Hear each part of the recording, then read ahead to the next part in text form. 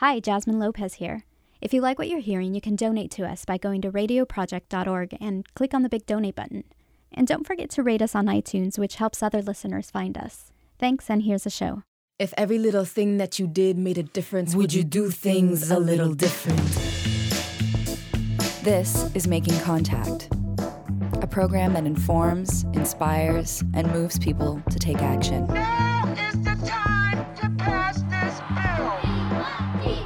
Would you believe me if I told you you're the reason we are here? Would there be meaning to your breathing if your exhale made the air?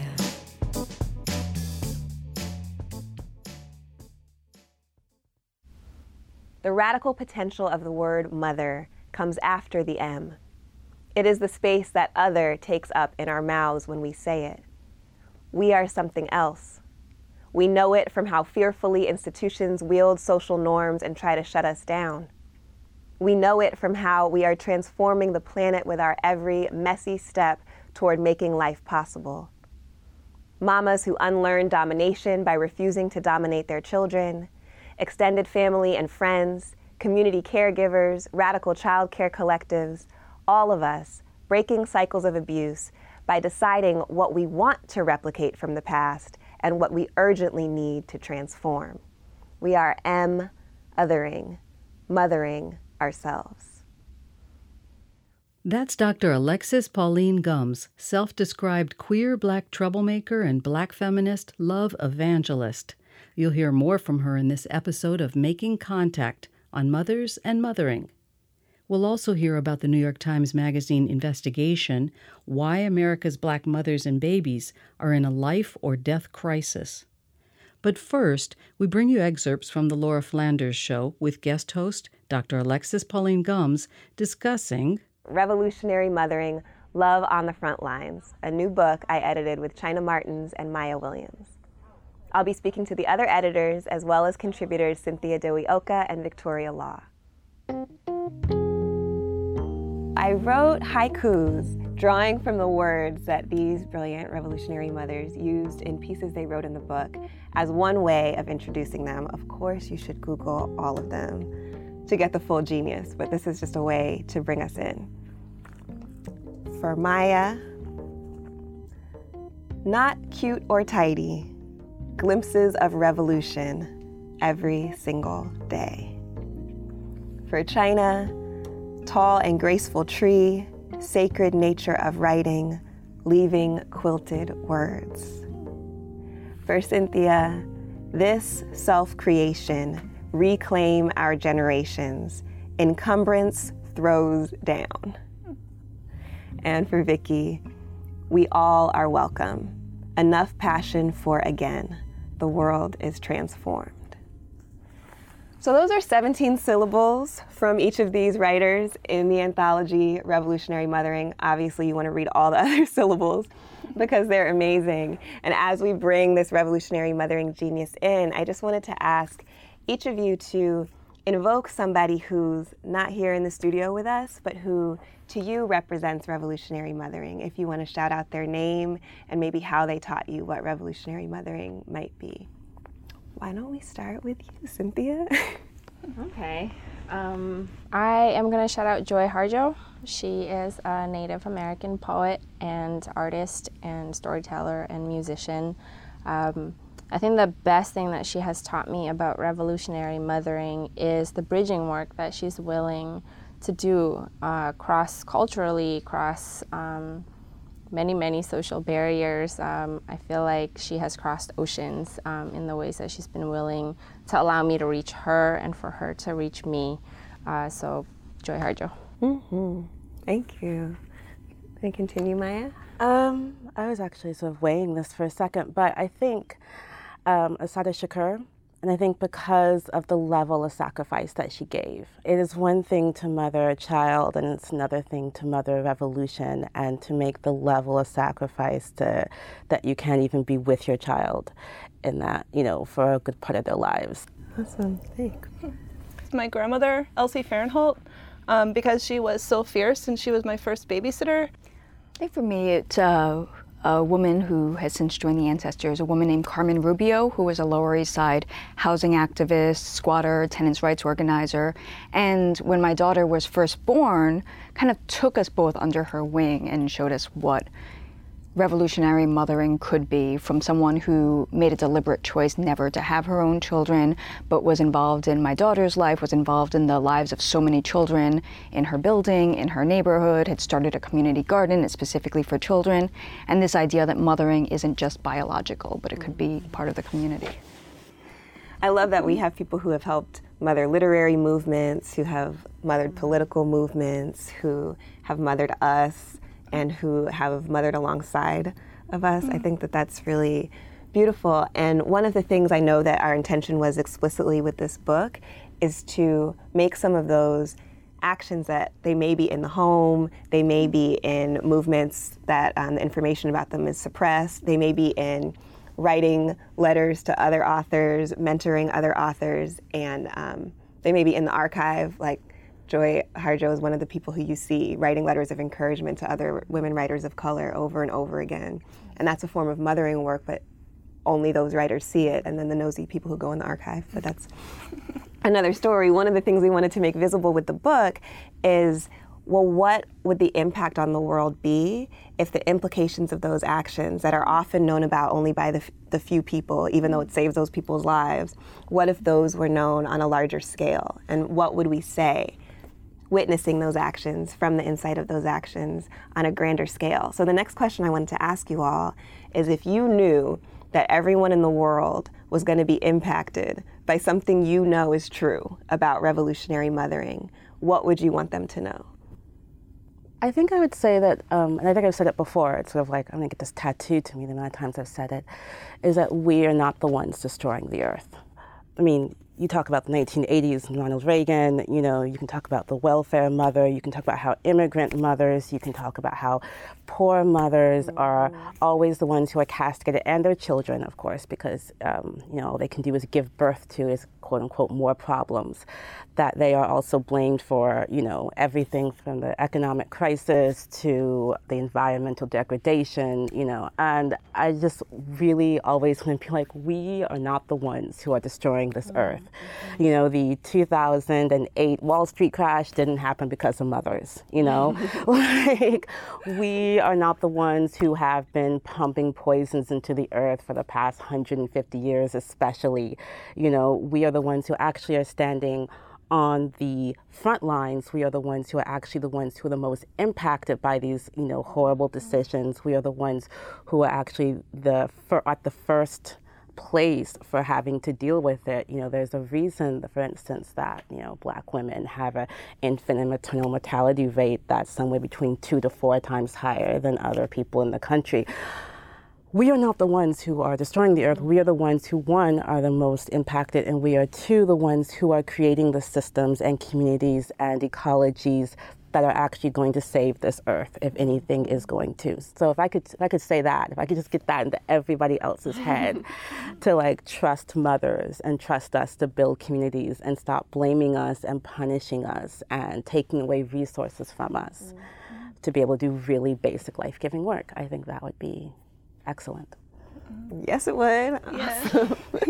Yeah. Other folks, what would you say?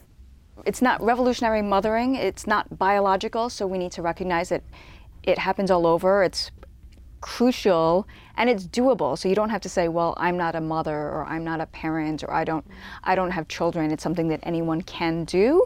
And it's this revolutionary act of being in community and being part of a community. And it's not an isolated nuclear family instance that some people supposedly choose to be part of and some people choose not to be. Yeah. And what would you add, Cynthia? I mean, kind of building off of everyone, I think there is no movement without mothering. So, you know, I think that it's really, really important for organizers, for thinkers, for scholars, for cultural workers, struggling for change in this country, in the world, to really recognize that that we need the buy-in and we need the centrality of people who are caregivers, and it's not an option. actually, because you cannot sustain your movement without that practice, without that expertise, and without people training other folks inside of the movement to become proficient at mothering, to be able to do that with each other, and to kind of, because it really is the practice of continuing. And transformation doesn't happen, it doesn't happen like that, right? Like we wish, but it doesn't. It happens in this reiterative way. It happens in this kind of like in the mundane repetitions. It actually doesn't happen in the giant eruptions. Those giant eruptions can signal that there are like major issues at stake, major rifts at stake, but how we actually pivot from that is in daily practice, and that is nowhere better embedded and better established than in mothering practice. So I feel like it is imperative for movements to really take that seriously. You won't exist without mothers. That was Cynthia Duioka, along with Victoria Law, China Martins, and Maya Williams in a discussion with Dr. Alexis Pauline Gumbs. You're listening to Making Contact. To hear this entire program or others, visit radioproject.org. We'll have links to these writers, and you can ask for a free copy of their book. You can subscribe to our podcast, sign up for Making Contact updates, or join our conversation on social media. That's radioproject.org.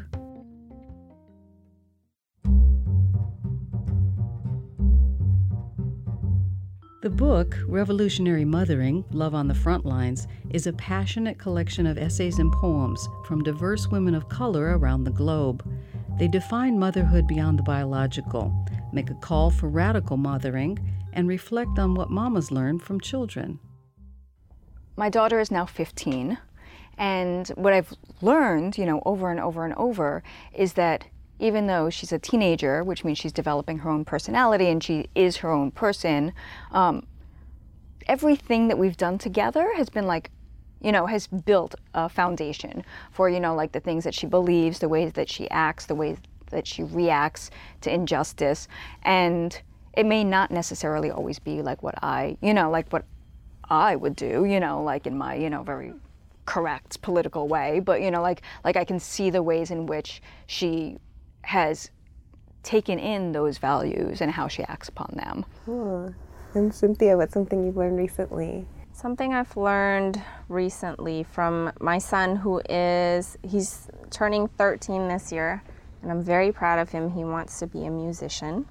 And very recently, he successfully crowdfunded nearly $1,500 in order to purchase a mellophone, which is essentially a French horn for a marching band, because we couldn't afford it. So what I learned from him, watching him in the past few years, is, and I think in particular mothers have been so deeply conditioned to not want things, right? To feel like when we want things, it's wrong or it's indulgent. And I learned from him that we should want things, that we should follow our passion, that we should involve other people in the pursuit of that passion, and that we should take pride in the things that we are passionate about. And that seems so simple, but it was a very difficult lesson to learn. I was a young mom. I had my son when I was 17. So the messaging that I heard from all around me, I had to hide my pregnancy the whole time I was pregnant, was be ashamed of who you are. Be ashamed of, I still have questions and worries about showing up at public events for my son, because it's, you're always like, really, he's your son? How old were you when you had him? And that's always the first question that happens. And then after you answer that question, all of the judgments that come after, right? So I think, he has been so open and brave about who he is, and I am taking notes. I'm taking notes on being strategic and naming the things that you want, because that's something I've seen from him, is that every stage of his life he'll be like, these are my goals now. These are my goals now. This is the person I want to be. And he's always identified that. And it took me a long time to answer the question, What do I want? If you could offer like a one-sentence affirmation for somebody who might want affirmation to take them through, like something they could put on their mirror and see themselves through that affirmation, as opposed to through the different judgments that we talked about, through the oppressive narratives that we talked about earlier, something to displace that. What would you say to that one person who is wanting to sustain their revolutionary mothering work? That you are perfect. You know, that's like the ultimate mothering, the ultimate like look of love. What would you say, Cynthia? I would say, when you think you're empty, you're not. What about you, Maya? What would you say as an affirmation? I think I said I would get it tattooed, which is, we are just not the ones destroying the earth. And what about you, Vicki? What would you say as an affirmation? What you're doing, no matter how small it seems, is actually really important. You've been listening to the shared wisdom of Victoria Law, Maya Williams, Cynthia Dewey Oka, and China Martins in discussion with Dr. Alexis Pauline Gumbs. We'll link to each of them and to Laura Flanders' video of their discussion at radioproject.org. You can also check out thisbridgecalledmybaby.wordpress.com. Love, resistance, and resilience amidst oppression are woven into mothering by women of color. Meanwhile, researchers and advocates for reproductive justice are raising the alarm on maternal death for Black women across class lines. Here's an excerpt from Democracy Now!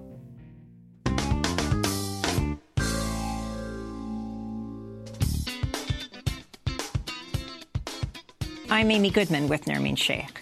Tuesday marked the end of the inaugural Black Maternal Health Week, a campaign founded and led by the Black Mamas Matter Alliance. The effort was launched to build awareness and activism around the state of Black maternal health in the U.S. Here are a few sobering statistics that underscore the need for such a campaign. The United States ranks 32nd out of the 35 wealthiest nations in infant mortality. Black infants are now more than twice as likely to die as white infants, a disparity greater than existed in 1850, 15 years before slavery ended. Each year, an estimated 700 to 900 maternal deaths occur in the U.S., which is one of only 13 countries in the world where the rate of maternal mortality is worse than it was 25 years ago. And according to the Centers for Disease Control, Black women are 3 to 4 times as likely to die from pregnancy-related causes as their white counterparts. Black women and babies make up a significant number of the cases of infant and maternal mortality in the United States. These statistics were reported in a powerful new investigation in the New York Times Magazine called Why America's Black Mothers and Babies Are in a Life or Deaths Crisis. Even more shocking is that, according to the report, and contrary to widely accepted research, education and income offer little protection. The answer to the disparity in death rates has everything to do with the lived experience of being a Black woman in America, says our guest, journalist and New York Times Magazine contributing writer, Linda Virosa. It's great to have you with us. A really powerful piece. Why are America's Black mothers and babies in a life or death situation today? When you go through the research, and I'm very interested in data and research, first you have to look at all the things that it is not. So you start to think, well, is it because Black women are not taking care of themselves? But then there's studies that say, oh, even when prenatal care is the same, then still Black women have low birth weight babies. And then it's sort of like, well, is there some kind of gene? Is there a genetic component? Then there's studies that say, no, actually, because when African immigrants and Caribbean immigrants come here, their babies are equal to white babies in size. But after a generation, then they start to look like African-American babies, even when they're from the poorest countries. And so after a while, it starts to just say, well, actually, there is something else going on that has to do with being a Black woman in America. Talk about what it is. It is race and racism. So it's in two ways. One is just the lived experience of what happens to Black women in the country has a physiological effect. And there's a wonderful researcher in the University of Michigan who coined the term weathering. And so I think I love the term because it's very poetic. So it says it's like the weathering of a rock by the ocean, but it's also like the weathering a storm by a house, because it also speaks to resilience and resistance. But there is a physiological effect. So if you are stressed out, and I don't mean, oh, I'm so stressed out, the leaning kind of stress out, but repeated insults to your psyche over and over and over again, it revs up your system so that it actually starts to wear you down, the internal systems of your body. So that's part one of this, is the lived experience of being a black woman in America. The second is the way black women are treated in the healthcare system. And I say black women, but I mean black people. And this has been studied ad nauseum. I've read so many studies, my eyeballs want to fall out. But it's hard to get this across. And a lot of people will say, oh, the Tuskegee experiment, that's what it's about. And I said the Tuskegee experiment was years ago. We're talking about people who are being mistreated, ill-treated right now. So if you combine the two and you take a woman who is essentially having a stress test to her body, which is pregnancy and childbirth, and you put her in this volatile situation where she's weathered and worn down by repeated insults, and then she's in a system that maybe isn't out for her best interest, you get a volatile mix. Well, I want to go back to something that you point out in this piece, which is, it's such a dramatic figure that black infants now are more than twice as likely to die as white infants, which is a disparity that was greater than existed in 1850. So could you explain why that is? I mean, what accounts for the fact that during slavery there was less infant mortality than there is today? There were certainly more raw deaths then. So I actually looked at the numbers and I said, what would it mean if there was no disparity, if there was no black-white disparity? What would happen? How many people would be saved? 4,000 babies, black babies, would be saved per year if the disparity was closed. I am not sure exactly why this is happening, but I am thinking that we really need to look much more closely at both the lived experience of being a black woman in America and what it does to our bodies, as well as the treatment women get in the hospital system. I think doulas and other birth workers are a solution for right now as we grapple with changing the system that is unfair to people of color. But I think doulas connect the technology that we have and some of the best medical technology in the world with caring and really taking care of people and putting caring back in healthcare. Explain what a doula is. So a doula is a professional person who is with a woman during pregnancy, during labor and delivery, and in the weeks after the baby's born, just to make sure, to advocate, to make sure that everything goes well, to be a source of information, and also to be a source of support and comfort. And studies show that women who have worked with doulas have better pregnancy outcomes. Can you talk about weathering? Who came up with this idea, what it is? So Arlene Geronimus is a researcher at the University of Michigan, and she came up with the idea when she was a college student undergraduate at Princeton. So she was working at, I think, a school for unwed mothers, and she noticed that she would go to their medical appointments with them, and she noticed that their bodies, when they took off their clothes, looked older than would it be expected. And then she started looking at infant mortality in those numbers, in those teens. Because what was interesting at the time, and this is, I think, the 80s, the blame on black infant mortality was on teen pregnancy. It was like, because these teens, they're irresponsible, they're having babies, they are driving up the numbers of black infant mortality. What she found was actually the opposite, that it was slightly older black women who had higher rates of infant mortality, but the flip was true for white women. So white teens were driving up rates of infant mortality in whites. So then she started thinking, oh, this is because they've lived longer, black women have lived longer, they've had more access to stress, and it's affecting their pregnancy outcomes. So that's how she came up with the term weathering. But it's, it's real. been well studied and been replicated. And I just love the term because it really does say what it is. It's your body is aging prematurely because of what's happening to you. And, when you look at the, sort of the questions that there's a Black women's health study, and it added race questions in 1997. And the questions, it actually made me tear up because the questions were like, oh, have you ever been treated differently because of your race? Do you think people think that they're smarter than you? Have you had bad service at a restaurant because of your race? And then there were hardcore questions like, have you been discriminated against at work, in housing, and by the police? And women who had higher reported rates of being discriminated against, whether it was big or small, had more preterm births. What about doctors' biases? How do they play into women and Black women giving birth? Well, the majority of physicians in this country, 75%, are white. And so studies have shown that they do have biases. And how I look at it is, not saying, oh, you went into the medical profession because you're a big racist.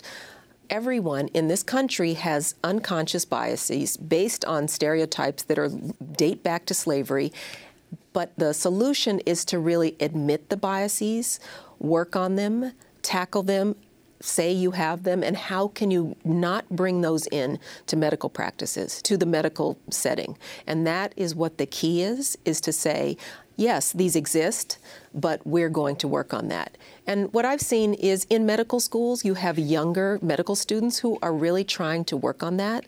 There's this wonderful organization called White Coats for Black Justice, and there's also groups around the country that are really trying. I received an email today about a young doctor who was saying, I really want to get more woke and more organized about the kinds of inequities we see in healthcare.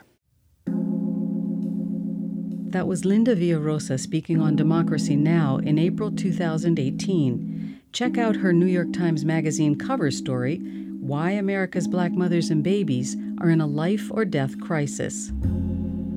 As we end this Making Contact episode on women of color mothers, here's a poem entitled A Conversation with My 6-Year-Old About Revolution by Cynthia Dewioka. When 3 feet of sunshine, missing 2 front teeth, asked me why do we need revolution, all I had was a grenade in my mouth. I held him for a while and watched him draw clouds and trees and ladybugs and a house filled with everybody he loves. When was the last time we put to image what we thought the world should be? When did it become enough to know how to promptly explode? I said to him he was much better equipped to figure out the revolution than his mama. That if I don't, he's got to disarm this bomb and throw it out the window. 'Cause the revolution is not about self-defense. It's about self-creation. It's about seeing farther than the walls directly in front of us. And my 6-year-old has got a head start.